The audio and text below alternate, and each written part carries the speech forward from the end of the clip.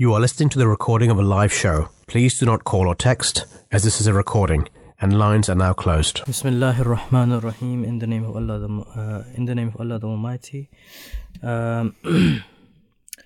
We are now, we're gonna be discussing the news and the weather, what's going on in the news, and then we will be getting into our main segments of the morning, in God willing. So, what's the weather looking like today? As all those that are outside will see that it's been a quite wet start to the day. So today we'll see cloudy conditions and some isolated showers early on in the morning, but turning sunnier around the middle of the day, with most showers somewhat easing, but cloud will rebuild by the evening. Then tonight we'll see mostly cloudy skies and some light showers. Initially, the odd clear break cannot be ruled out. A band of heavier showers is set to move in by the early hours and through dawn. Then on Thursday, tomorrow, heavy showers will be the first thing in the morning. These will spread north eastwards as sunny spells develop early in the afternoon. Patchy cloud and a few further showers will develop later, dry by evening. On Friday to Sunday, low pressure will continue to be dominant through the rest of the week. On Friday and for the most part of Saturday, there will be a mix of sunny spells and isolated showers pushing in from the south. These heavy at times, longer outbreaks of rain can be expected on Saturday evening. These clearing to showers overnight into Sunday temperatures near the seasonal average. So we can see throughout the week, throughout this week, will be quite wet week and showers will be expected. And low pressures as expected throughout this season. That's that's the typical British weather that we're getting back into, and we are used to it, but it was nice to have we had a good time in the sun this year. It was a long summer. It was a long summer this time. It was nice. Early October, actually in the middle of October, even we were having some nice weather. It's been like 2-3 weeks since it started getting. Because usually when I used to drop my son to school, it was still fairly hot, and we were surprised because you don't usually have that kind of weather when you're starting school again after summer. So it was nice. Yeah, definitely. And I'm sure most of our listeners are aware of the main headline, the main story that's going on in the world, the Gaza-Israel conflict that is happening, and the atrocities that Hamas did act upon. We completely condemn what they did, what their actions were, because it completely goes against the teachings of Islam, because they killed innocent civilians, right? And in the teachings of the Holy Quran, it clearly states that even during warfare, you are not allowed to kill children, women, and old people, right? But that is what Hamas carried out with their attack, and that is completely against the teachings of Islam. But on the other hand, just per the guidance of His Holiness, the current Caliph of the Ahmadiyya Muslim worldwide community, what Israel is doing to Gaza is completely wrong as well. It is a genocide now. It is essentially a genocide in the sense that they say they're trying to wipe out Hamas, but that's just like a couple hundred people, right? Yeah, just so they can wipe out Hamas, they are destroying people's homes, destroying families. So they told 1.4 million people. 1.4 million who are in the north from the north to southern Gaza, and the north has basically been decimated now. Yeah, exactly. I was reading yesterday that 51% of the buildings in Gaza have now been destroyed. So imagine that 2.2 million people that are living in a very dense place. Now 51% of those buildings are destroyed. They're living in an even denser place. So they don't know. So they're basically living outside. There's no electricity, no water, no food, which is essentially a war crime. It's against the international law. Yeah, and a lot of spokespeople have spoken up against this, that instead of just completely bombing the entire place just to get rid of certain militants and certain people of opposition, why not, they have a very large military, where they have, strong military. Why not send people on the ground and like take out those people that you're opposing. Yeah, Right? they have. I have heard some spokespersons mention sending special troops, Yeah. as they did Yeah, for in Pakistan yeah, for Osama bin Laden. exactly, But exactly.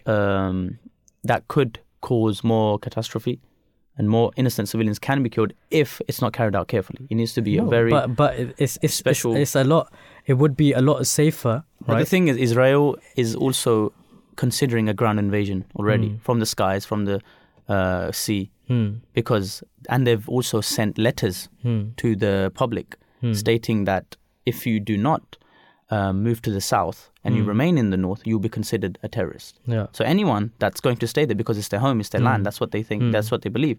So them staying there, they are now considering them to be terrorists, which is completely wrong. Yeah. So people have the right, obviously, to defend Of course. their home. Of That's what course. Israel is saying that they're doing. Hmm. But in that defense, they need to look at the innocent lives that have been taken, Yeah. which is completely wrong. It is said now that around 3,000, Hmm. more than 3,000 now, I believe, kids and babies Yeah. have been killed, I've been killed. which is outrageous. Exactly. It's these are like essentially it's war crimes that they are committing. Exactly. And the UN chief has he's called the Gaza situation dire Yeah. as it happened. I was just listening Yeah. today on the way here that Israel have asked for the UN Hmm. General Secretary, who's Yeah. at a very high position, Yeah. to resign because the comments that he made. Hmm. And the comments that he made were that the attacks that Hamas did on Mm. Israel Yeah. were basically because of the occupation of Yeah. 56 years, Hmm. which I believe he's right to say. Hmm. There's nothing wrong in that. That's not a lie. That's what's happening over there right now. But because he has said this, Israel has asked for him to step down and resign because Yeah. they do not agree Yeah. with his comments. Yeah, so the Sky News has quoted this as well, and they say that Israel Gaza latest is that Israel rejects call for ceasefire and says UN chief should resign. Exactly. As Gaza officials say number killed in airstrikes now 5,700. That's including babies, children, and Yeah. normal. Yeah. So Antonio Guterres, he's the UN Secretary General. He says that I'm deeply concerned about the clear violations of international humanitarian law that we are witnessing. Yeah. And it's such a shame what is happening. Yeah. Whereas when the atrocities were being committed by Russia against Ukraine, Yeah. you know, saw the outcry. millions Yeah. upon billions of aid Yeah. went to Ukraine. Exactly. Right? We get it. It's a much Yeah. bigger country, Yeah. much bigger population. But now that these it's happening in a Muslim place. Yeah. But And we're not saying that they're not sending humanitarian. They are sending. Yeah. As in Rishi Sunak did announce the other day that I think an additional 20 million or more than that, he has announced, and he's already sent 10 million humanitarian. But the problem is that the trucks that are being sent inside Gaza are what Biden announced were 20. So since the humanitarian crisis has started, only 20 trucks have gone in. And I was reading yesterday that on a normal day, Gazans consume around 500 trucks of food, of aid. Yeah. So every day before this war or genocide started, they consumed 500 trucks. But now, since this humanitarian crisis started, only 20 have gone in. And it's been more than 2 weeks. It started on October 7th. Yeah. So if you see the conditions, it's very hard. And also some people, some journalists were mentioning that in Gaza right now, the smell of death is in the air, and there's so many bodies that are under the rubble that flies. There's so many flies in Gaza right now that it's uncontrollable. Because obviously when there's dead bodies, the smell is going to rise and it's going to attract flies. And there's no facilities of going to toilet anymore. So people are trying to find wherever they can go outside. And the thing is, Hamas is the controlling body of Gaza, let's say, right? But what in West Bank, which is literally Exactly. is under Israel's control, right? It's essentially, you know, martial law over there. There's no Hamas there. Yeah. It's martial law over there. There's no Hamas there, but 96 people have been killed over there. Exactly. And at least 1,650 people have been wounded. And there's several, I don't know, about hundreds of people in prison for no reason at all. So the atrocity that's been committed towards these Palestinians, I think what the General UN Secretary said was right. And there's nothing wrong with stating the truth of what's happening around the world. They have the right to defend themselves. Of course. But there's a limit. There was a tweet I was reading that it's eye for an eye. So it's not eye for a 2 million population, which are closely dense in a dense area. So that's what initially has been committed here. Yeah. But you know, of course, you know, as this is going on, you know, this atrocity that is happening, you know, our thoughts and prayers do go out to all the families of the loved ones and all Palestinians all the Palestinians and the Israelis who have lost their lives during the, you know, very ferocious, atrocious attack that Hamas did carry out. Completely against Islam. Islam is a religion of moderation, a religion of peace, because you know, if you look at the greetings of today's day and age, you say hello, right? In English, you say hello. That doesn't necessarily mean anything but just saying hi to someone. Just welcoming someone. Just welcoming someone, right? But if you look at Islam, we say Assalamu alaikum wa rahmatullahi wa barakatuh. May the peace and blessings of Allah, the Almighty, be upon you. Right? If someone could be going through a hard time, but you're just wishing peace on them. Exactly. Islam means peace. Islam means the peace. Meaning of Islam is peace. And there's another thing I want to mention that, you know, we believe that even killing one person is as you've killed the whole of humanity. Yeah. So it's completely against the teaching of Islam. Definitely. It doesn't have to be someone in your religion. It means killing anyone of any sect, any race, any faith. Killing anyone, even a single person, means that you have killed the whole of humanity. That's mentioned in the Holy Quran. Yeah. Because that's our belief. That's the Islamic belief. Most definitely. Also regarding the situation in Palestine and Israel, they are bombing the buildings where civilians are living, right? Yes. And they claim that Hamas has tunnels. Yes. And living under the tunnels of civilian buildings. And of course, they are keeping some hostages as well, as we know in the news. So if they do bomb civilian sites where they claim the Hamas are keeping the hostages, how do they know which building their hostages are in? They are essentially putting their hostages in danger as well.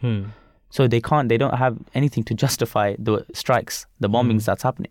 Because hostages could be anywhere, under any building. They don't know that, but they will be crushed as well. So they should try to sort this matter out in a civilized way. In a civilized manner, in a peaceful way. Yeah, and with less lives at risk. Of course. You know, the correct way would be to, you know, just single out the, you know, as they are saying, Hamas terrorists. Just single them out because they did commit an act of terrorism, killing innocent civilians. And everyone agrees with that. And, you know, like any Muslim who denies what they did was wrong is essentially, you know, he's going against the teachings of Islam. Right? So, completely, Islam completely condemns what they did, what the action was, because completely goes against Islam. But, you know, the retaliation which is occurring right now is the scale of it is completely out of proportion. Yeah, exactly. Right? If you see some of the pictures that are coming out from Gaza, it literally looks like a nuclear bomb has been hit a certain area. Essentially, yes. Because there's nothing left. They have literally leveled it to the ground. And these are, you know, the words of their leader, Israel's leader, the Prime Minister. That they're going to level Palestine. Which, where innocents are living. Half of the population in Gaza are children. That's why you see 3,000 kids, babies have been killed. So you know the UN General Secretary, the words that he did give that we just mentioned earlier, you know, hopefully, you know, the UN Council can look to figure this out and, you know, make peaceful resolutions, and hopefully, you know, the war crimes or the atrocities that, you know, he has mentioned himself as well, hopefully they come to an end, and you know, the I think the whole world understands it. As in, you see protests happening all around the world, and anyone that has TV and listening to the news or social media can see the voices that are rising up now against the war crimes that are being committed. But you know, the main reason, you know, like it is so doing protests, you know, like essentially we can see there's no positive outcome. In the sense that you're going out there, you're disrupting everything, but you know, we're not the decision makers, and it's not up to the decision makers to even, you know, to adhere to whatever you're doing. So obviously what we can do is we can donate to charities, we can, you know, remember the loved ones in our prayers, and you know, we can just seek the help of Allah the Almighty, and that is the correct because path. We are not in power. And you know, in the hadith it says that if you cannot stop something with your hand, you should try to stop it with your tongue. And if you can't stop it with your tongue, you should at least try think that it's wrong and pray for it. So if we're not in a position that we can do anything physically, we should at least try pray for the victims, pray for the those that are occupying, and make Allah guide everyone to make this into a more peaceful and harmonious world. Because it's very God willing. So we are, you know, we are going to be taking a very short break, and then we will be discussing our first segment of the morning, which is in regards to that, you know, the doctors and nurses are getting burnt out and what we can do. So don't go anywhere, and do join us after a very short break. Writings of the Promised Messiah, alayhi salam. The real purpose of all the external and internal limbs and faculties that have been bestowed on man is understanding and worship and love of God. That is why, despite 1,000 occupations, man does not find his true well-being except in God Almighty. Having acquired great wealth, or achieved high office, or having become a great merchant, or having acquired governing authority, or become a great philosopher, he departs in the end from these worldly involvements with a sense of frustration. His heart rebukes him all the time about his deep concern with the world, and his conscience never approves his wiles and deceits and wrongful actions. When we take stock of man's faculties and powers to discover his highest capacity, we find that he is invested with the faculty of seeking after God so much that he desires that he should become so devoted to God's love that he should have nothing of his own and that everything should become God's. He shares his natural needs like food and drink and rest. God is the light of the heavens and the earth, every light that is visible on the heights or in the valleys, whether in souls or in bodies, whether personal or impersonal, whether apparent or hidden, whether in the mind or outside it, is a bounty of His grace. This is an indication that the general grace of the Lord of the worlds envelops everything, and nothing is deprived of that grace. He is the source of all grace, the ultimate cause of all lights and the fountainhead of all mercies. His being is the support of the universe and is the refuge of all high and low. He it is who brought everything out of the darkness of nothingness and bestowed upon everything the mantle of being. No other being than Him is in Himself present and eternal, or is not the recipient of His grace. Earth and heaven, man and animals, stones and trees, souls and bodies, have all come into existence by His grace. Writings of the Promised Messiah, alayhi salam. Allah, the Lord of Glory, has also given me the glad tidings that some of the nobility and some of the kings will also join our group. He vouchsafed to me the revelation. मैं तुझे बरकत पर बरकत दूंगा, यहाँ तक के बादशाह तेरे कपड़ों से बरकत ढूंढेंगे. I shall grant you blessing upon blessing, so much so that kings will seek blessings from your garments. Those who seek blessings in this manner will enter into the Bai'at, the Pledge of Allegiance. Because of their entering into the Bai'at, their governments will also practically belong to this community. Then I was shown those kings in a vision. They were riding upon horses and were not less than 6 or 7. I saw in a blessed dream a group of sincere believers and just and righteous kings, some of whom belong to this country, India, some to Arabia, some to Iran, some to Syria, some to Turkey, and some to other regions of which I am not aware. Thereafter, I was told by Allah the Almighty, إن هؤلاء يصدقونك ويؤمنون بك ويصلون عليك ويدعون لك وأعطي لك بركات حتى يتبرك الملوك بثيابك وأدخلهم في المخلصين إني مهين من أراد إهانتك. These people will affirm your righteousness and will believe in you and will call down blessings upon you and will pray for you. I shall bestow great blessings upon you, so much so that kings will seek blessings from your garments, and I will join them amongst your sincere followers.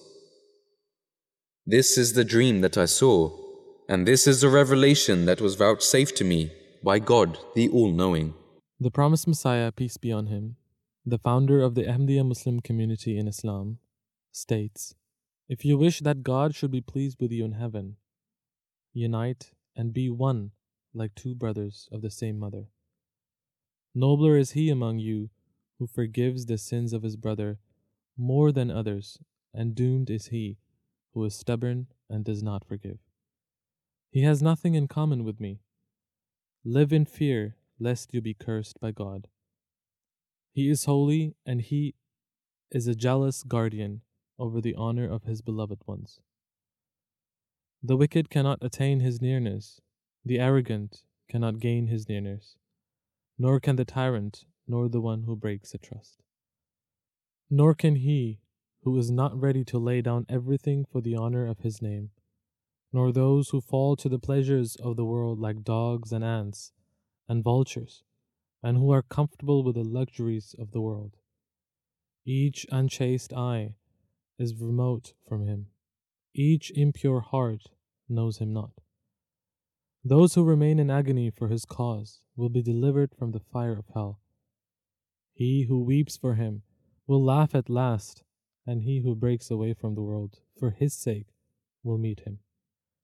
Be Allah's friends with all your heart, in all sincerity, gaining his nearness with ever-growing zeal. Be kind to your subordinates, to your wives, and to your less fortunate brothers, so that you may be shown kindness in heaven. Become truly his, so that he may belong to you.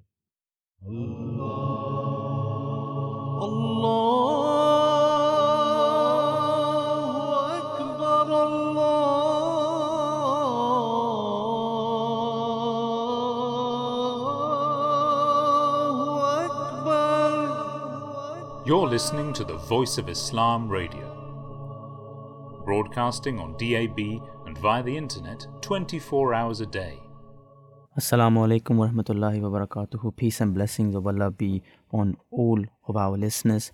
Dear listeners, now we will, after discussing the weather and the news before the break, now we will be moving on to the first segment of the show, which is doctors and nurses are getting burnt out, and what can we do? So doctors and nurses will volunteer to work on weekends to reduce waiting lists if they will get paid more for overtime. What are potential long-term solutions for this dilemma? For the first time in the history of the NHS in England, consultants and junior physicians are on strike at the same time today, with other combined walkouts scheduled for next month. We do have a caller with us. Yes, we do have our first guest of the morning with us in regards to this topic. We have Dr. Aziz Hafiz on the line with us, who is a doctor in the profession of medical field. Assalamu alaikum, peace be upon you, and welcome to the Breakfast Show, Doctor. It's a pleasure to have you on. Just to get into things, why are the strikes happening, and like, can the strikes even help to resolve the issue? So it's a complex question. The question is who you ask. Yeah. So if you ask both the Guinea doctors and also our consultant colleagues, their key issue is a huge increase in demand, and an unsustainable demand that is actually impacting patient care. And the demand being very multifaceted. Clearly, with a growing elderly population, the demand on the health service is massive.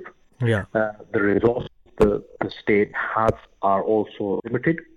We are going through economic changes. There are multiple questions as to whether the health service has been adequately resourced or not. That may well be a critical question, which I'm not going to discuss here. Fully speaking, as a medical practitioner. So these are the key concerns that our professional colleagues have, in that the huge increase in workload not necessarily as an impact on an individual, but the impact that has on practitioners, be it in hospital or elsewhere, in the safety of patients.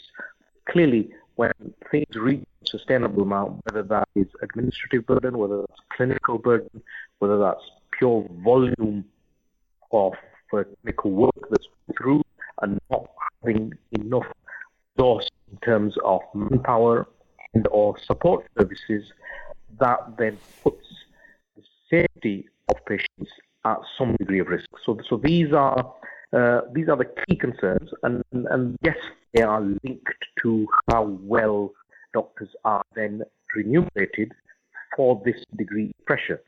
So what we then see is a response to that, and the response then seeking appropriate remuneration for that workload. That is, if I can put it from my colleague's point of view. Yeah. Sorry, doctor.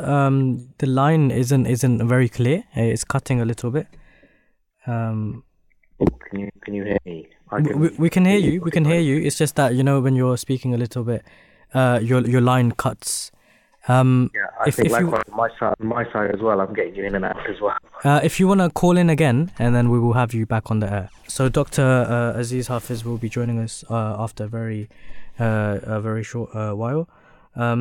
So, the topic at hand, the points that he was raising is, it depends on who you ask, whether, the strikes are helping to resolve the issue. Everyone, in different positions, they will have a different opinion.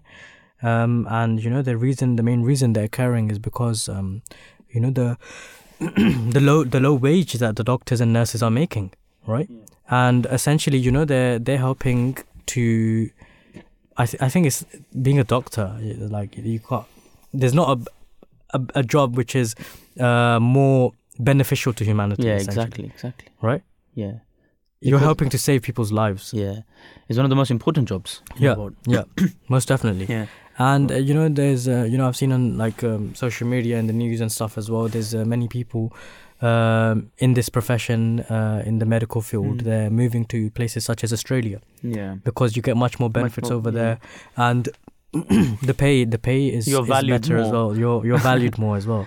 And the thing is, you see celebrities and these sports players, the amount of money that they receive compared to the doctors and the nurses, which are essentially saving lives, which is the most important thing for a human.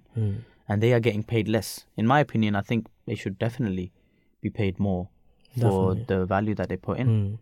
No, but that's, we discussed this as well, that, celebrities and athletes and stuff, they get paid in the millions. But that's because of the support they get from the fan base, right? Yeah. So if the doctors had a fan base as well, exactly, something like that in play, they should. Yeah, most definitely. They're saving your life. But that is unfortunately the case, that their pay they believe that it's not enough for the hours they work as well. It's sometimes they have to work crazy 24-hour amount shifts. of hours. Stay over the night with an operation Yeah. that they have to do to save this person's life. So I think there should be some sort of system made where they are worth and valued more. Yeah. So you were speaking about the strikes earlier. Yeah. You were mentioning some facts and figures about them. So with thousands of patient appointments said to be cancelled as a result of the strikes, I believe we do have Dr. Aziz Hafiz. Okay. Is he back on the line? Assalamu alaikum wa rahmatullah. Peace be upon you, Doctor. Walaikum salam wa rahmatullah. I think we're having technical gremlins. The line is a little bit better now, so we can continue, I believe. So just I don't know how much of what I said you got, so I'll be guided by you as to what you've heard, what you haven't heard. If you could just sum it up again, what you said basically. Why are the strikes happening, and can the strikes help resolve the issue? If you could just sum it up as just quickly. In summary, why I feel colleagues are striking is some key issues. Is an unprecedented workload and a demand. From a clinical demand and an administrative demand, and there's a huge increase in patient workload. As we've got a growing population, the health needs are increasing, the resources within the health service are limited, and that increased workload is putting that pressure on medical colleagues, and that ultimately is putting patient safety at risk. So these are the key concerns that colleagues have. And those concerns are then translated into requests for appropriate remuneration for that workload. So that is the key concern they have. So that is why I feel people are striking. Obviously, from a personal point of view, I think you'd asked. I don't feel striking is an appropriate way. That is a moral and ethical view that I personally have, particularly as a doctor from in the India Muslim community. That I don't feel that is we risk causing more harm to our patients. The doctor's number one priority is the patients. I don't feel our colleagues who are striking have any intent toward our patients, but unfortunately there is an impact that will happen, and there is the argument that this impact is already happening prior to striking, and striking is just another layer in the already huge difficulties that the health service is facing. So do you know why doctors and nurses are getting low pay? Sorry, please say that again. Do you know why doctors and nurses are getting the low pay they are getting? So, pay is very relative. Pay is very relative. And you would say that these are highly qualified professionals are getting remunerated appropriately. Everything is very relative. Nursing and medical pay within the UK is not on par with our colleagues in other parts of the Western world. And it's not a question that the pay is necessarily low. It has not moved with the times, it's not moved with the pressures that are on the system. And there are other economic challenges that the country is facing, as you know. So it is a fine balance. It's a fine balance that the state has. Also, as doctors, we all need to realize that it's a tough job. It doesn't come easy. You work in parts of Africa and the Middle East, and you're working 24/7 for limited pay, and the pressures are intense. And I'm not saying we're comparing sort of like here, but this is again a personal view. Approach needs to probably radically change, and pay is not necessarily the only driver. People have to work, people have to support their families. But I've said before, it is very relative, particularly for our nursing colleagues. They are hugely undervalued in terms of the energy and the time and effort that they put in to looking after our population. Yeah, thank you so much, Doctor. So the topic at hand, what we are speaking about is doctors and nurses are getting burnt out and what we can do. So can you share your personal experience on this and your view on the matter? In terms of burnout, it is a question of self-analysis, how we look after ourselves. I mean, looking after your own mental health, mental well-being is very important. Making sure that you have a balance in your life, you've got good routine, good balanced, healthy eating, healthy living, ensuring you avoid those activities that are potentially harmful to your physical and mental health. And as a doctor, our training, the core of our training is that holistic view of the person. And I think as if we implement that on ourselves, we'll be a far healthier population, a far healthier profession, thereby not only keeping ourselves well, but keeping our patients well. I admit it's not easy under the pressures that we face at the moment. Yeah. Thank you so much for joining us this morning, Doctor. It's been an absolute pleasure speaking with you. For now, have a good morning, take care, and peace be upon you. All the best. Assalamualaikum. So that was Dr. Aziz Hafiz. He was sharing his view on the current the strikes that are going on and the burnout that the doctors and nurses are experiencing, why they are getting low pay.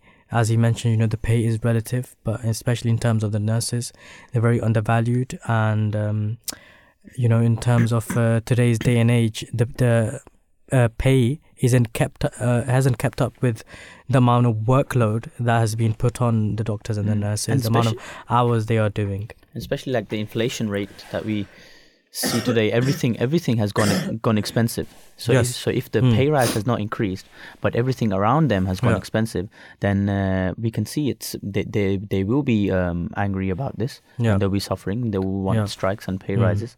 So maybe that's. But as he mentioned, the strikes, essentially, they're not really helpful. Right? They're not really making a change, and essentially you're one of the biggest reasons that you're disrupting the lives of the patients who you have essentially sworn to protect and take care of and look after. So you should obviously you need to look after yourself as well. Like you said, you need to manage your mental health, you need to manage your time properly, and there are steps that you can take in place to do this properly, because everyone is depending on the doctor. Of course. But that's just what the case is, unfortunately. There's some facts and figures regarding this segment that we're talking about. Yes. It's mentioned that there will be no further offers according to the government, which has already imposed pay increases of 6% for consultants and 6% plus a lump sum payment of 1,250 for junior physicians.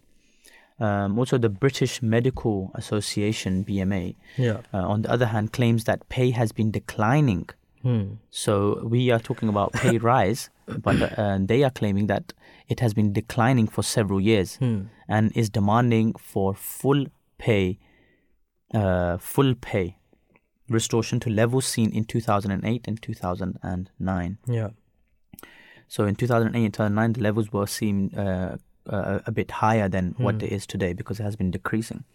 And the BMA has reported that between 2008 and 2022, the pay for junior doctors fell by 26%, with freshly certified physicians earning less than a coffee shop barista. So you can just see that even in the hospitals where there are coffee shops, the coffee shop barista will be earning more than them, when initially he's the one saving lives. It has asked a 35% increase for younger doctors in order to restore earnings to levels seen in 2008 and 2009, referring to this as pay restoration. So I do believe we have the next guest online with us this morning, Dr. Talha Sami. So we will be speaking with him. Dr. Talha Sami, how are you? And it's a pleasure for you to join us today. Assalamu alaikum. Can you hear me? Yes, we can hear you clearly. Can you hear us? Yes, I can hear you well. It's always a privilege to be on Voice of Islam. Yes, it's a pleasure to have you. Doctor, just if you can tell us what is going on with the strikes and the doctors, and why are doctors and nurses getting burnt out? I think Aziz Hafiz, your previous guest, has probably done more justice to this question than I can do. I think perhaps what's interesting is that Aziz Hafiz is a veteran, so he's giving you a feeling from the seasoned guard a few years behind in my career compared to Dr. Hafiz. So it's interesting, a lot of the things that he was saying are things that this current generation of doctors feel, and nurses as well. I think the most symptomatic of that is probably the strike that I think everyone has seen, and I think as time goes on, more and more people are likely to be affected from it, with up to 1 million appointments or so being cancelled. And I think ultimately it just comes down to two very simple things. There's many ways to participate on this. Is workload has increased, and that has been empirically proven over the past few years, and certainly since COVID. And I think COVID probably disaffected a lot of people. But then also it comes down to money, like most things in life, where the cost of living has increased, and if the remuneration for doctors and nurses has not gone up, they will obviously look for alternative means. Yes, yeah. And how will this affect the new generation who are seeing the negative effects of the NHS, in your point of view? Well, I think you mentioned it earlier that there is an exodus going to, Australia, New Zealand, Canada, very popular destinations, where people are being paid, maybe twice the amount that they're being paid here, tax-free in some cases if it goes to the Middle East. Workload will be better. The work-life pattern, work-life balance will be markedly improved from here. And if you are training doctors 5 to 6 years, and then maybe specialization for anywhere between, let's say, 5 years to 10 years, and then you're losing them, then you will have a declining health system. Now, I would just like to compare this with the private sector, and that's about what we value, or the powers that be value in a society. If in the private sector we are talking about removing the caps of bankers' bonuses, if they, and respectfully, are probably less qualified in terms of hardened degrees and pure scientific endeavor, if they are earning twice what doctors and nurses are earning, certainly maybe triple what nurses are earning, then I think that tells you the values that we hold in society. We hold investment, financial stability, much of the financial market gains. For example, we're seeing the turbulence in the Middle East in a minute. Much of this is being perpetuated by the industry. Similarly, if you look at the pharmaceutical industry, again, number one, number two, number three, perpetuators and propagators of financial increase, right? So this tells you what we are valuing as a society. And if you then can compare that, contrast that with what doctors and nurses earn, and you guys earlier were talking about sports stars, it's telling you everything that we need to know. I'll add one more thing. I think it's particularly striking if we all remember the champions, the Super League that was being proposed. There were strikes no end 2-3 years ago now.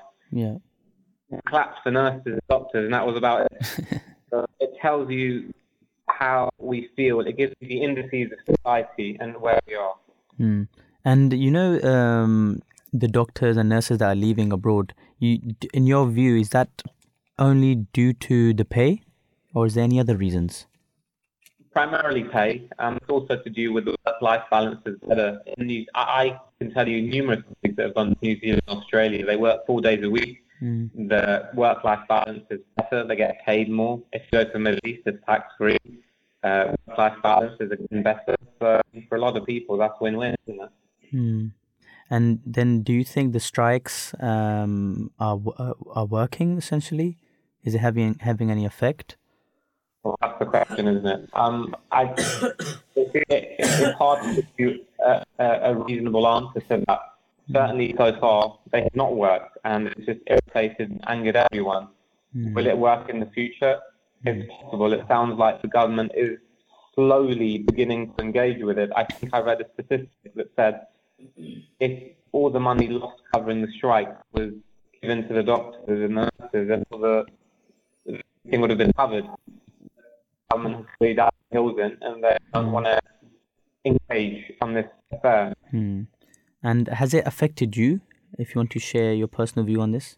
Well, I think, we've all found because it's difficult. That past couple of years definitely have, I think, signalled an increased intensity of workload. I think perhaps, it's for anxiety, all of us varying degrees. And I think all we can really do is soldier on. We don't have much more choice than to do other than what we're doing. For many of us, relocation is not really a viable option. So we sit on the sidelines and we watch them. Thoughts? Thank you for your thoughts, Dr. Talasami. It was a pleasure having you. And thank you very much. Thank you very much. That was a practicing doctor and author Talasami, who is a frequent contributor to medical affairs in the media. And he did provide us with some valuable information and some deep insight into this matter of nurses and doctors going on strike. We do have a brief audio clip of His Holiness the Fourth, the current Caliph of the Ahmadiyya Muslim community, in regards to this. So let's listen to that one. In chapter 3, verse 111, Allah the Almighty has stated that a Muslim is he who enjoins what is good and forbids evil. Here the Quran explains that true Muslims are people who promote goodness, stay away from evil and injustice, and encourage others to do good deeds as well. Only a person who has a sincere love for humankind and feels the anguish of God's creation can be caring and sympathetic in the way the Quran desires. Such profound love for humanity is only possible if your heart is pure and free from malice and selfishness. So that was His Holiness Hazrat Mirza Masroor Ahmad, may Allah be his helper, speaking in regards to the importance of helping others and the importance of serving others and serving mankind. The Holy Quran, the holy book of the Muslims, also instructs Muslims to be benevolent and to treat anyone under their supervision with love, patience and affection. For example, if a Muslim has a subordinate at work, they should treat them with kindness and generosity. A golden principle given by the Holy Prophet, peace and blessings of Allah be upon him, is that a true Muslim should like for others what he likes for himself. The Holy Quran has also stated that miserly and ungenerous attitudes towards spending wealth are not liked by Allah and are a means of darkening a person's soul. In chapter 51, verse 20 of the Holy Quran, it states that the hallmark of a true Muslim is that he should care for all of God's creation and should comfort and support those in need, whether they seek their help or not. So we should try our best to support the doctors and nurses. And His Holiness has said on another occasion that until a person attains inner peace, their material comforts are worthless. Inner peace is essential to a good life and is part of the work balance. The excessive work of doctors and nurses will dominate their lives and prevent them from reaching a healthy balance.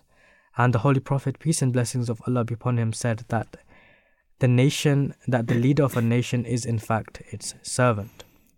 And just before we wrap this up and we do go for the news break, and then after that we'll be moving on to our second segment, which is Knife Crime is on the Rise. Just like to end on a quote of the promised Messiah, peace and blessings of Allah be upon him, the founder of the Ahmadiyya Muslim community. He said that to be in the service of the nation is a sign of being who is a leader. The leaders of our nation should take action in serving its people by ensuring that those who work for the healthcare system are well taken care of. So this just goes to show that the true teachings of Islam are that we should look after our our doctors and nurses, and we should provide for them properly. What they're asking for isn't essentially something outrageous. They're asking for due rights, and they should be given their due rights because they are essential members of society, and without them society could not function properly. Right? So dear listeners, we please do join us after a very short break of the 8 o'clock news, and don't go anywhere. You are listening to the recording of a live show. Please do not call or text, as this is a recording, and lines are now closed. Bismillahir Rahmanir Rahim. In the name of Allah, the most gracious, ever merciful. Welcome back to the Breakfast Show, dear listeners. So the second segment that we do have on with us is that knife crime is on the rise. Martial arts man stabbed his partner in London. There have been various accounts of knife crimes recently, and what can we do to tackle it? So a martial arts enthusiast has been jailed for life for stabbing his partner to death before holding captive a friend he believed to be her lover. Jason Bell, 42, attacked Nicole Hurley, 37, with at least 2 knives at their home in Primrose Hill, northwest London, in the early hours of 10th October 2021. Afterwards, Bell arrived at his friend's house with a large army-style knife, accused him of sleeping with Hurley, and used a friend's van to drive through a police tape before checking himself into mental health care. On Thursday, the Old Bailey judge Alexia Duran sentenced Bell to life imprisonment with a maximum term of 22 years and disqualified him from driving for 36 months upon release. And Hurley had begun her relationship with Bell when she was a teenager, and it was described by prosecutor Michelle Nelson KC as difficult and volatile and toxic. Bell, who trained in martial arts club, would explode and punch and kick Hurley. You know, this is just one of the many stories, one of the many heart-wrenching stories that we do get to hear, which occurs on a regular basis, essentially. Knife crime is very prevalent in United Kingdom, and unfortunately, this is the case of what is happening around the UK. And there are many gang-related violence as well in terms of knife crime. Many young children, they see their elders holding knives, carrying knives, and they think it is like it's a good thing. Essentially, it's basically glorified. If you don't have a knife on you, especially in the gang communities, right? If you don't have a knife on you, it is seen as if you are weak, or you are not part of them. Essentially, not cool enough. Yeah, not cool That's enough. The term. And we see many young children at ages of 12, 13, 14 committing stabbings or being the victims of stabbings. And they end up losing their lives, and it hurts not only their loved ones, but it's an endless cycle. And something does need to be done about this. I think the main reason it is like this is because of the role models that the younger youth have in their communities, which are not teaching them the right way to live. That's why in Islam, the only role model that we essentially have is our Holy Prophet, peace and blessings of Allah be upon him, who teaches us the right way to live and the right way to go about our life. So I think most definitely. Just some recent statistics. In 2022 to 2023, there were around 50,500 offences involving a sharp instrument in England and Wales, excluding Devon and Cornwall. This was 4.7% higher than in 2021 to 2022, but 7% lower in 2019 to 2020. 5% increase in knife crime in England and Wales in the last 12 months, and 75% increase in knife crime in England and Wales in 2022 compared to March 2013. Yes, we do have our first caller on the show regarding this segment, Sarah Haylock. Pleasure to speak to you today, Sarah. Hello, thank you for having me on the show. Thank you. It's a pleasure for us to have you. Why do you think knife crimes, particularly those involving youths, are on the rise every year? So this is a really important question and a really important topic at the moment. And as you've already highlighted some of the data, looking at the latest year, there's been over 50,000 offences for England and Wales. And excluding the pandemic due to lockdown restrictions, knife crime has increased each year since around 2014. So this problem's been around for a while, and it definitely isn't going away. And although it's important to answer, it's extremely difficult. It's unlikely there is one reason why knife crime is on the rise, and all of the risk factors interact with each other. However, to shed some light on this topic, I think we need to talk about two key things. So the first one is mental health, and the second one is the current economic deprivation and employment levels. Okay. So both of these have been worsening for young people since the pandemic in England and Wales, and there's a huge research on poor mental health as a trajectory into violence for young people. So looking at 2022, 1 in 6 7 to 16-year-olds have a mental health disorder, and 1 in 4 17 to 19-year-olds have a mental health disorder, and this has been increasing since the pandemic. And it's shown that possibly this low self-esteem, anxiety, and fear can increase the vulnerability of young people, and this can push them to find that sense of security and projection elsewhere. And looking at unemployment and economic deprivation, this can lead to violence for a number of reasons.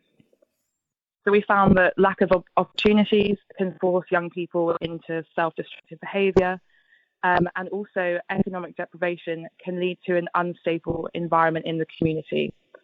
So there can be low social cohesion or increase other types of crime.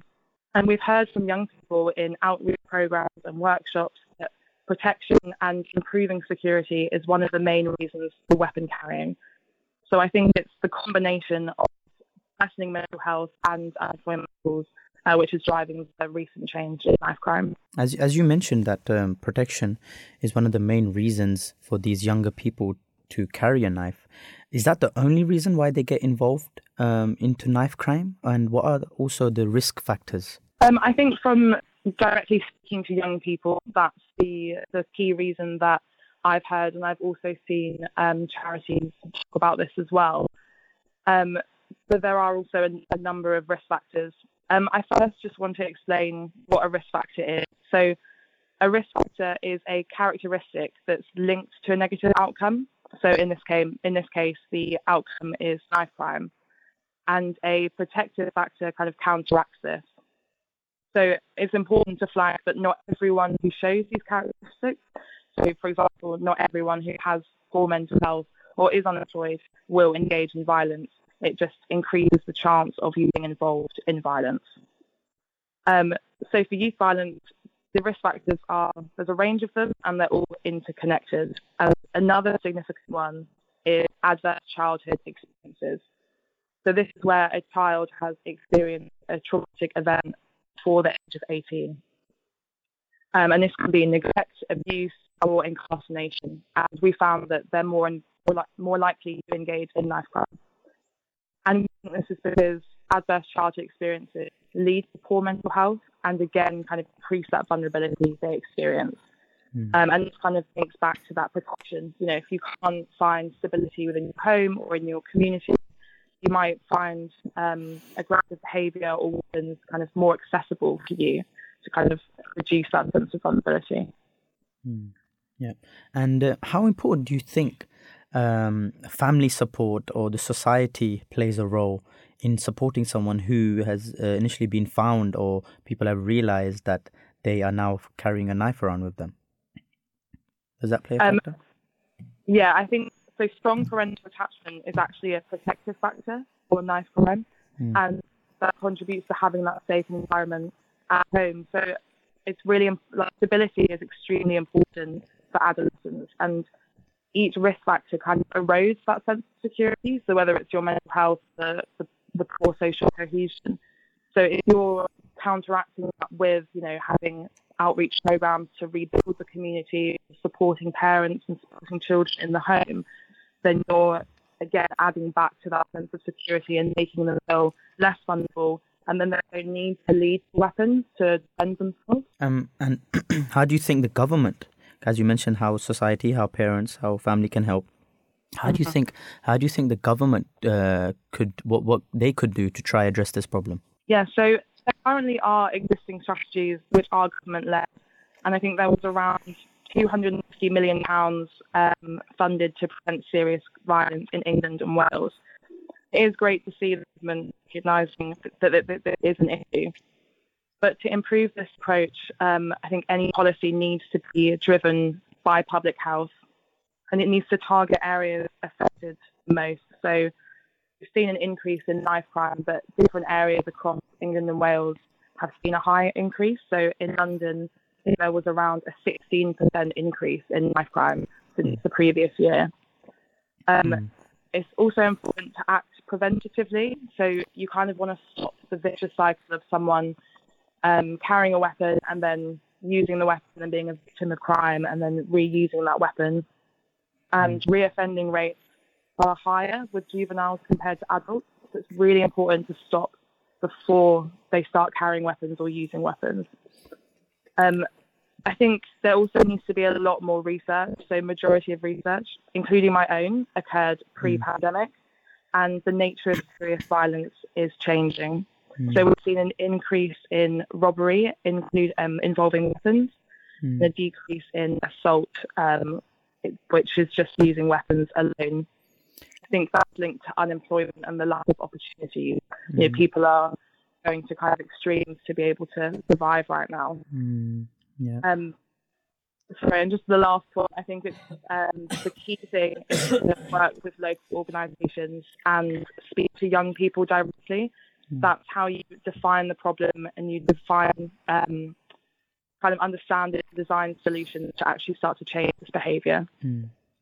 And we were discussing before regarding having role models in the society, and obviously the youth, what they see, they tend to do. Do you think that plays a factor, as in them seeing others older than them carrying knives around, so they essentially start doing the same?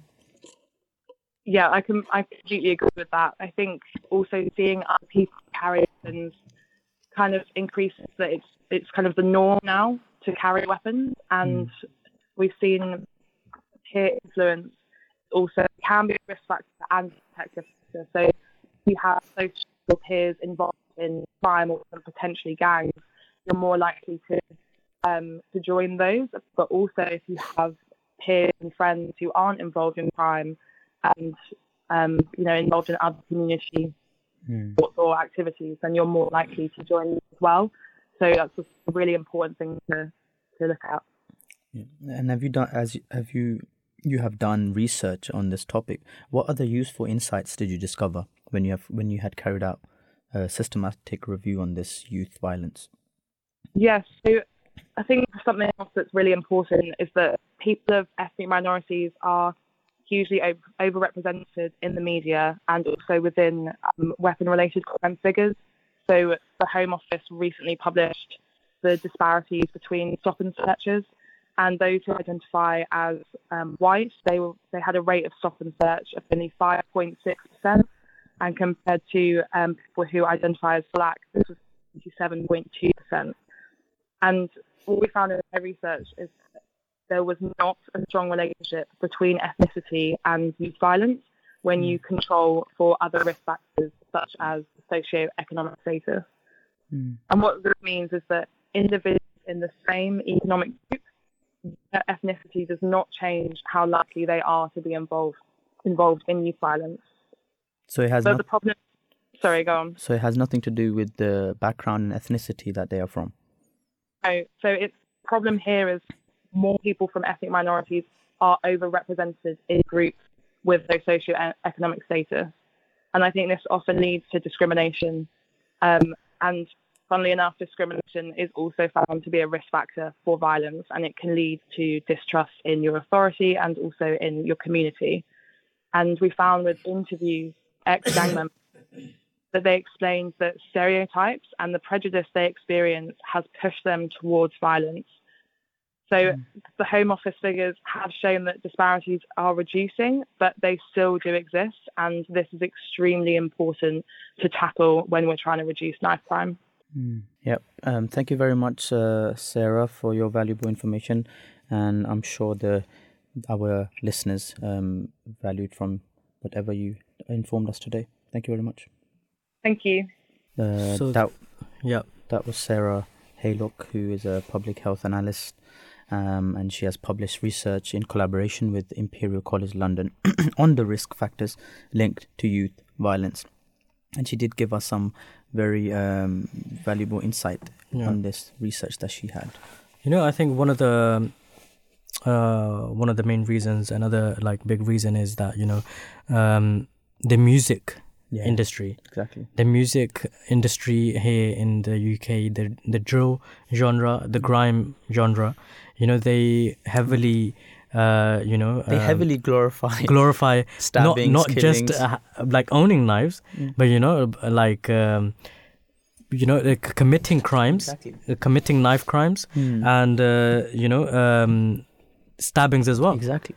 And obviously, when the youth are young, they're not mature, they're going to listen to this. Exactly. And they're going to be affected by this because they seem it to be cool. And everyone around them. Peer pressure is a very big thing. Very big thing. Very big factor. In schools, everyone's been through it. They know. You will know how peer pressure gets to you. No. And you end up being like the company that you have. Because, you know, essentially... just before we speak to our next guest of the line, I just want to mention that, you know, essentially when you see some like a group of people, you know, and you're the odd one out, you try and stay on the right path, but you know they might bully you, or you might just end up being tired of the bullying. Exactly. So that can help affect your mental health, and then you going from a victim, you become the oppressor. Yeah, exactly. That's why in Islam, you know, Islam teaches us not only to help the oppressed, but the oppressor as well. Exactly. So we do have online with us our next guest of the morning, Bruce Holder, who is the founder of the charity Fighting Knife Crime London, which in June 2021 launched a broad-based online resource for all young people in Greater London and those wishing to help them. Good morning, peace be upon you, and welcome to The Breakfast Show. Good morning, how are you? Very well. I hope you're doing well as well. I hope I pronounced your name properly. Yes, Holder. Yes, yeah. yes. Just for our listeners out there, what is the main aim of the organisation? The main aim of the organisation is to share as many resources as possible across the Greater London area to, as you summarised it, to help young people out of the problems that they face, to give them the power to change their lives. And to help those who wish to guide them, their carers, their parents, or anyone else who wants to find a solution to the problems that they face. The title of the organisation, Fighting Knife Crime London, is a little misleading in that sense. Obviously, we want to stop knife crime, but you can only stop that by giving kids the chance to succeed in life, to do well, and to respect the communities that they live in. Definitely. And you know, what are the steps that your organisation takes to achieve its aims? Well, as I say, all we do is provide the information, every kind of information that you can possibly think of. But society as a whole needs to come together on this. Every one of us has a responsibility. Definitely. It's not just the police. It's not just politicians. Young people are not to blame very often for the terrible circumstances in which they find themselves. But who is to blame? It's the rest of us, because we need to do what we can to make our communities better places than they are. Politicians have spoken for years about levelling up. But they don't concentrate on these really poor communities where most of these knife crime murders occur. They're the places that really need our attention. They're the young people that really need to be helped in the situation. It'll help us all if we do that. Yeah, definitely. But why do you think that knife crime is on the rise? Well, it is on the rise across the country as a whole. And indeed, until March last year, we had the highest number of deaths by knife since 1946. I think society is much more divided. It's much more driven than it was some years ago. We have social media, which carries some malign influence as well as benign influence, and that's not helping either. And young people, frankly, feel they have nowhere to go. They have no jobs available to them. They've given up on education. They've been excluded from school, many of them, and most of those kids that are excluded from school are the ones that end up in gangs. They're the ones that end up in prison. And that's such a shame. Why do we abandon them at that level? Kids go wrong during their teenage years. It's been happening since time immemorial. But rather than abandon them and send them to an alternative provision school, which they may not even bother to attend, why don't we wrap our arms around them and bring them perhaps forward a bit and help them, give them more concentrated time than they get at the moment. Definitely. I think that is the correct approach. And what do you think the general public and the government could do more to address the knife crime problem? Well, it is right to identify that it's a two-pronged thing. Yeah. Government have a responsibility to put policies in place to make sure that our communities are brought to life in a way that is more suitable for a civilized country in the 21st century. That's their main task. Among the communities, it's the job of every one of us. It's the job of the businesses who get their livelihood from the communities that they serve, to give something back to their communities, to help young people, to employ young people who might otherwise go off the rails, to make our streets clean, healthy places to live, where we can walk safely at night and during the day without fear of attack. These things are actually achievable. They have been achieved in many countries. Our country, for some reason, happens to be about the worst at the moment. And really that has to change. And it's not just the responsibility of the people we tend to blame. We tend to blame the young people. We tend to blame the police. We tend to blame government without ever turning inwards and asking, well, what am I doing to help this situation? Where am I offering my help? There's a talent in all of us, and all of us can contribute something to this change. Could if you don't mind, could you share some personal anecdote or story in regards to where you've seen success in some of your cases without naming any names? It's very difficult for me to do that, because although I do occasionally talk one-to-one with young people who are in trouble, I certainly can't really share that conversation. But what we can't do is see what happens when someone visits our website. We can see the many thousands of people that drop into our website and move from one area to another. We can measure all that. But when they find what they want, which is the purpose of the website, when they find it, they click on that particular link, and then they leave us. They go to the place they want to be. And what happens then, I don't know. All I do know is that those that do use us, including the police, are extremely grateful to have this opportunity and this service available to them, which covers so many areas. It's a thoughtful place as well. We have a research database. We have serious evidence-based articles about the kind of things that kids can do to help their lives. Definitely. And so there's so much information there. Definitely. And as Bruce, you mentioned, it mentions that you've worked overseas also. Yes. What do you think the differences of knife crime here and in some of the countries that you've worked, and if the other countries are having more success, what steps are they taking? Well, I haven't really made a study of what particular steps are made in other countries. All I know is that every country is different. Every country's faith background is different. Every country's traditions are different. And frankly, policing in some countries is very different. I'm not going to suggest for a minute that our police should be more brutal than some nations, but I'm quite sure that in some countries you don't have knife crime, because if you do, you're likely to end up dead at the wrong kind of hands. But that's not a comparator. I find it very difficult to make a comparison. We're a country with a very diverse community indeed, and each particular city in this country has got its own demographic problems. If you go to the north of England, you'll find the gangs are largely white. If you come down to London, mostly black. So you can't make any hard and fast rules about these things. We have to look closely at the pockets in our little communities where these problems are occurring and concentrate on them. We've got much better analytics, much better statistics, which allow us now to concentrate on these areas rather than a whole borough. We can say, well, that street, or that council estate are the areas where we're having most problems. So that's where you concentrate your energies. We waste so much money doing broad-based schemes to solve these things rather than concentrating on particular areas. And in your experience, is there more knife crime in the north or the south?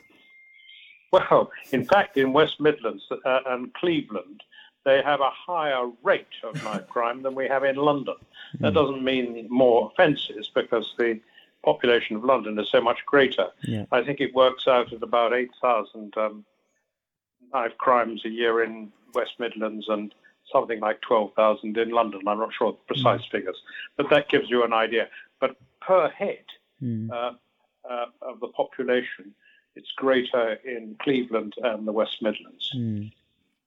And as we spoke earlier also, do you think role models and the society plays a big role? I think absolutely they do. The trouble is with gangs, for example, the role models are the gang leaders. We need these kids to have different role models, don't we? These are not the people that anyone should be looking up to. But that's what happens, unfortunately, because these kids have fallen into the gap where the rest of us have rather ignored their plight and ignored their lives. As I said in a speech I gave recently, these kids are the seed corn of the next generation and they form the character of the next generation. We must help them. We have to stop these lives being ended quite needlessly. And I think it is preventable. But so much more needs to be done. We need to come together much more.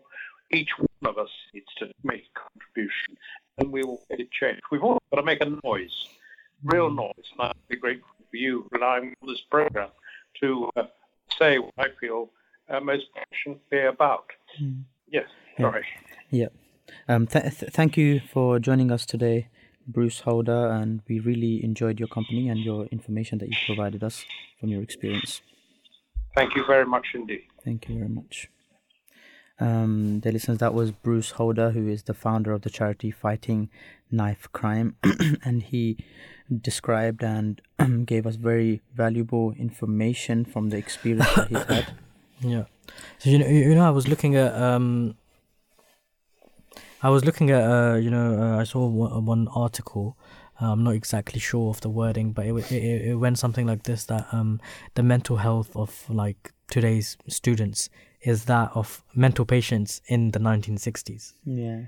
The current state of their mental health. I think I've read that. Yeah. So I mean, even if it's not true, but like there must be some truth to it.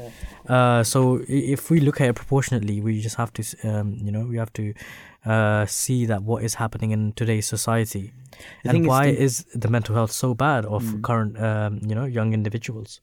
Yeah, I think it could be due to the advancements of today's age as well. Yeah. Because a couple of centuries back, there was no social media. Social media plays a very big role in mental health. Especially if you're scrolling all day on social media and you're seeing others doing some of the things that you desire to do and you can't do. Then it does play a role in. Most definitely. That's why one of the segments we discussed a few months back was that China was banning celebrities from showing off too much of their wealth on social media because it's a negative influence essentially. It affects them because they are influencers and you can't always stop your children from looking at this stuff. You can only guide them. There will be times where they will you can't even if you say you're going to get a phone at the age of 15 or whatever, the age of 18, then the peer pressure comes in that we were speaking about earlier as well. Exactly, because they see everyone else with their phones, and if you put too much pressure on them, and if you stop them too much from one thing, then they will find ways to do it in secrecy. It will have a negative effect on that. So Islam is a religion of moderation. And the motto of the Ahmadiyya Muslim youth community is that nation cannot be reformed without first reforming its youth. Definitely. And these were the words of the second caliph, the promised reformer. And these are words to live by, essentially. We do have a brief audio clip in regards to knife crime, so let's listen to that one. According to the newspaper reports, fear and respect of the law which existed some decades ago seems to be diminishing in Western countries as well.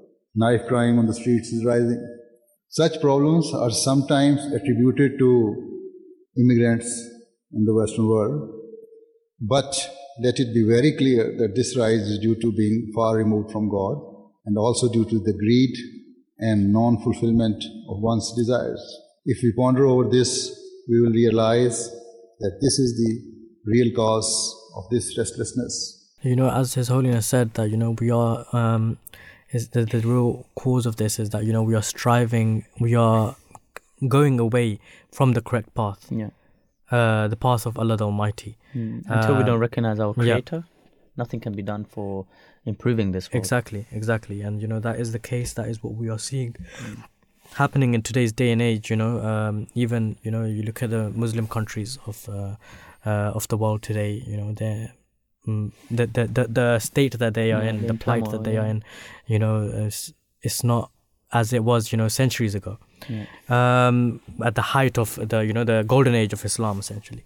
So we do have online with us our last guest of the morning, Matt Clement, who is a criminologist teaching at Royal Holloway, University of London. He has previously worked as a mentor with young offenders, a school teacher and a guidance counsellor. He has written A People's History of Riots, Protests and the Law, and recently edited No Justice, No Police, The Politics of Protest and Social Change. Good morning, peace be upon you, and welcome to The Breakfast Show. Oh, hello there. It's a pleasure to have you on. You know, in this day and age, with immediate access to social media and other resources, why do you think knife crime is on the rise, and can it potentially be related to social media influences?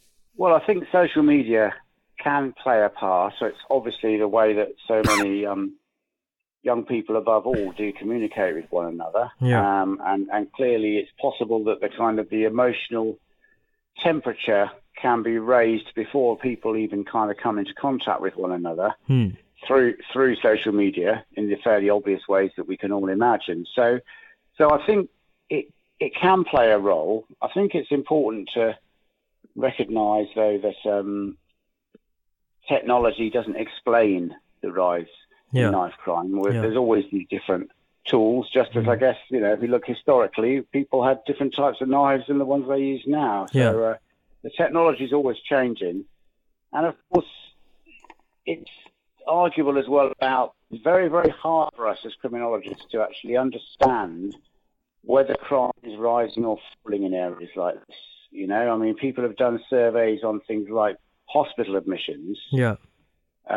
Because, you know, not all knife crime gets reported to the police, as you can imagine, for various reasons. So the official stats don't tell us.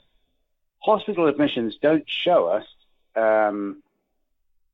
all the, you know, a rise necessarily. But then, of course, there might be people who didn't get to hospital. So that's another element as well. I think we're fairly clear that you know, the using or knife carrying has increased, but it's quite hard to have a definitive figure on actual incidents of stabbings going up. What makes younger people particularly more likely to commit knife crimes or carry knives?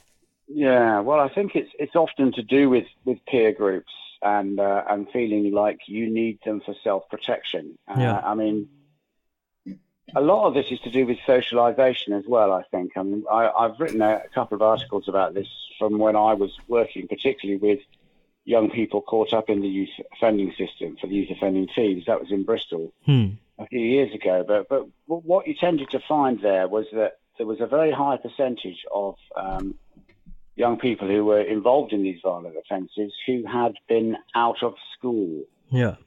Excluded from school officially or unofficially, and clearly that means they're not so good at managing their anger. A lot of at school we learn how to kind of deal with, you know, challenges and social exchanges with people the same age as us. We learn how to deal with it. We kind of learn that off each other, and that's probably why most people can deal with it. And you know, and if someone says something rude about your mother, you'll be ready with a joke back to say back to them. You won't get really angry and want to attack them. But some of these young people I work with, you know, they couldn't manage their anger, and I think partly that's because they weren't in school. You know, they were out playing. They were playing on computer games all night, getting up, hanging around on the streets. Only people that they kind of had peer group contact with were maybe adults who had time on their hands in the streets, some of whom might have been involved in criminal activities. Yeah. So all these things kind of dragged those people into a kind of a life world where it seemed more normal to be carrying a knife and to be thinking about protecting yourself. Quite a different world from their peers are in school, dealing with their peers all the time and having sort of more what we think of as more normal interactions. So it's a different world they sometimes find themselves in this group, I think. Yeah. So, what can we do to prevent the younger generation from turning to knife crime? Well, I think there's an awful lot as well that can be blamed on government and cutbacks. Certainly when you look at people living in poorer areas, they often say, when I was younger in this car block, there would be a youth club nearby, or there'd be a caretaker in the block. Yeah. And so there'd be a park keeper in the park. There were certain officials, certain adults who these young people would be familiar with. And very often these days, they'll say, there's no one about. There's no one sort of monitoring me, not looking out for me. And that can actually be quite a frightening thing. Yeah. That can often be why they feel alienated. Who's going to there's no one to look out for me if I was to be threatened. Yeah. That's often why they think I better carry something. So the environment we're creating with these cutbacks and austerity is certainly making things worse as well. In terms of what parents can do, I think, a lot of it is down to listening, to be honest. If you're a listener, then you have to be able to find ways to give the person you're talking to enough room to open up about how they're feeling. And, and not necessarily starting with, have you been carrying a knife? I don't want to carry a knife, but much more kind of trying to find out what their state of mind is, give them room to express their hopes and fears about things. And I think in that context, that's how you find out whether people are thinking about using things like this. I mean, obviously some kids will just keep it from parents anyhow, and that's difficult, but you have to find those room to have those conversations and actually listen to what they say and try and pick up the signals. But obviously there are lots of factors to do with the cost of living crisis, to do with austerity, to do with feeling like maybe there's less of a certain future for them than there's been for previous generations, which are all pressures building up on young people today that can make them have a very defensive and scared attitude, and that's sometimes where this carrying a knife carrying comes from. Yeah, definitely. Just before we let you go, what other useful insights have you discovered during your research? Well, I think that's what we felt overall. I actually called it a decivilizing process. So what I was arguing is that it's this lack of the social interaction, normal social interactions, that can put young people in, if you like, in a different kind of life world, a different kind of day-to-day experience where violence seems more normal. Yeah. And if you live in an environment where violence seems normal, as we've seen in other parts of the world at the moment, then clearly you feel like you have to defend yourselves, and that might mean taking extreme measures. So you get yourself into a mentality, which is a combative mentality. And a defensive mentality, and all those words kind of go with becoming equipped in some way. And we as a society need to try and find ways to, this is not a natural state for adolescents to be in, I would argue. But if we're not providing them with the education, with the facilities that allow them to kind of experience those kind of important transitional years more normally, then that's what's going to happen. I mean, I don't think it helps that we're demonizing gangs as well. What we should be looking at saying it's perfectly natural for young people to be grouping together in different ways. But let's look what we as a society can do to find productive things for those groups of people to be doing and opportunities for them to be taking part in. Because if we do, that makes a difference. I mean, often you'll sort of see, in your West Side Story type scenarios, you'll see kind of young people who are involved potentially in violence, kind of sort of being sarcastic about youth clubs and things, but actually they can only be sarcastic if it's there. Yeah. And maybe then they will go. And in fact, if you don't provide them and activities like that, then unfortunately, you know, we are just abandoning, or society is just neglecting those young people and not really leaving them anywhere else to go. So I think those are the factors that are more causing the violence. The technology sometimes holds a mirror up to it. You know, the social media or the sort of music that people listen to sometimes, it has quite a violent content, and that can make you feel like that is the cause of the violence. But actually, that's just a mirror to the violent world that we're all living in. So I don't think just smashing the mirror changes the problem. It's more about changing the world, and then things won't look so ugly, and people won't feel like that's their only choice. Yeah. Definitely. And as you've worked with, you've been a mentor with young offenders. Yeah. What do you think you have experienced? As in, is it an ethnic background or a single family home that's more likely for a child to carry a knife or commit a knife crime? I wouldn't highlight either of those factors. I mean, it used to be the case that, you know, in criminology, sociology, we thought things like, in the past, we thought maybe the single parent issue, for example, did hold kids back or did mean they had development. But I'm sure that's the case now, because that model of a one parent setup that young people grow up in has become so normalised now in our society. There are so many young people that grow up in that structure that don't have problems that I don't think we can attribute it to that. And certainly we can't attribute to anything to do with ethnicity, because, you know, if you went back to the 1930s, you'd be looking at the knife gangs in Glasgow, for example. They'd all be kind of white Scottish. Class would have been the key factor. I mean, I think class is a key factor. I think race, you know, ethnicity can become an issue in terms of like gang membership, how people make choices about gang membership. But I think when you're talking about what's likely to violence, it's more about class, those kind of factors than ethnicity, and certainly not family structure.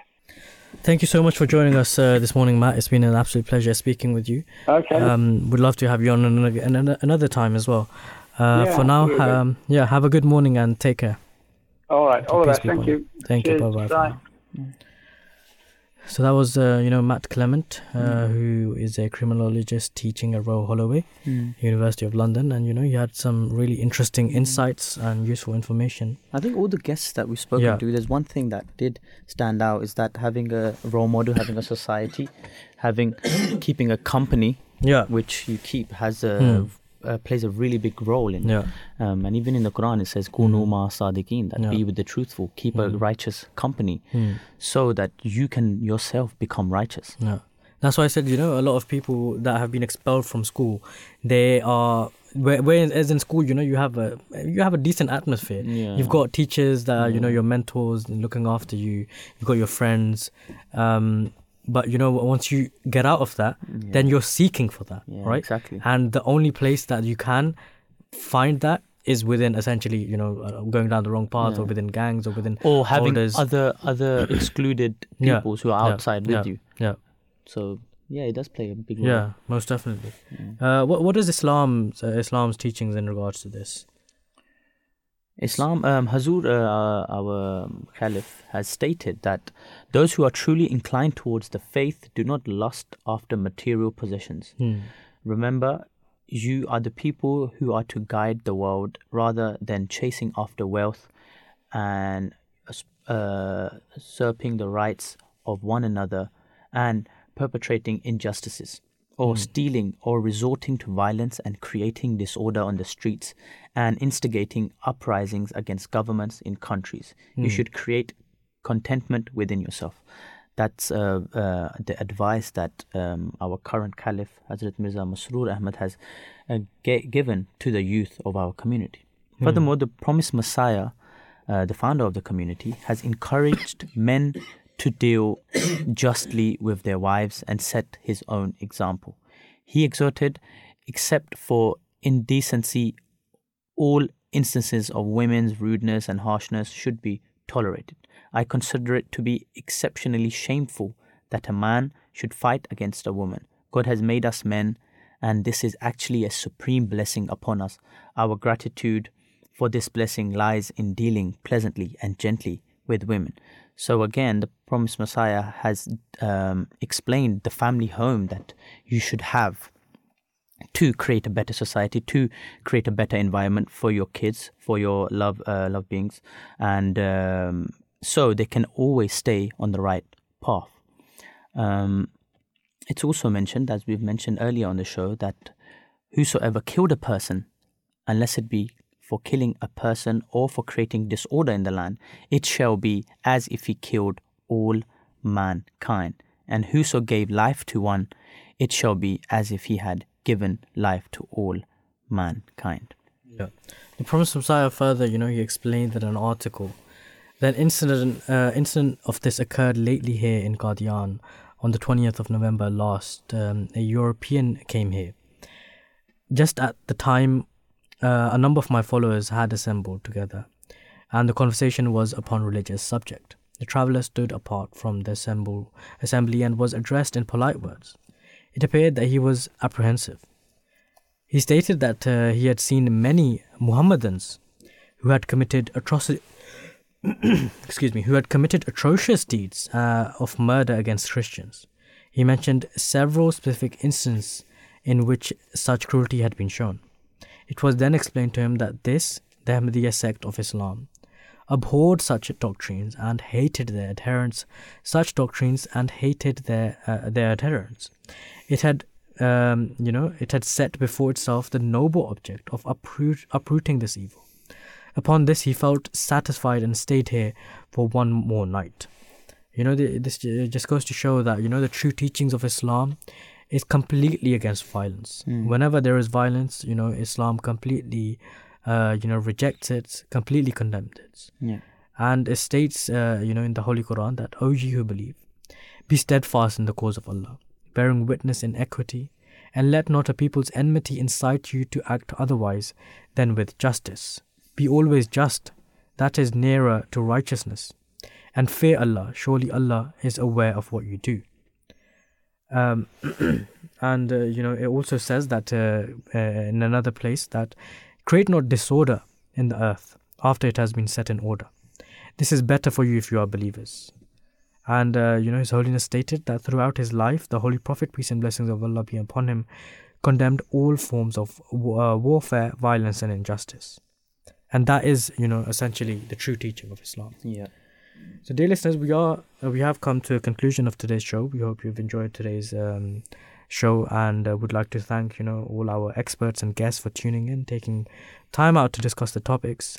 And would like to thank the producer Hanya, the researchers Hanan Ashraf, Tamsila, Mehrish, Sophia Shanwari, Zainab Khan, Maria Sheikh, the technical department, Brother Asad Ahmed, and of course my fellow presenter, Brother Abdul Halim. For now, dear listeners, do have a good morning, take care, and peace and blessings of Allah be upon you all.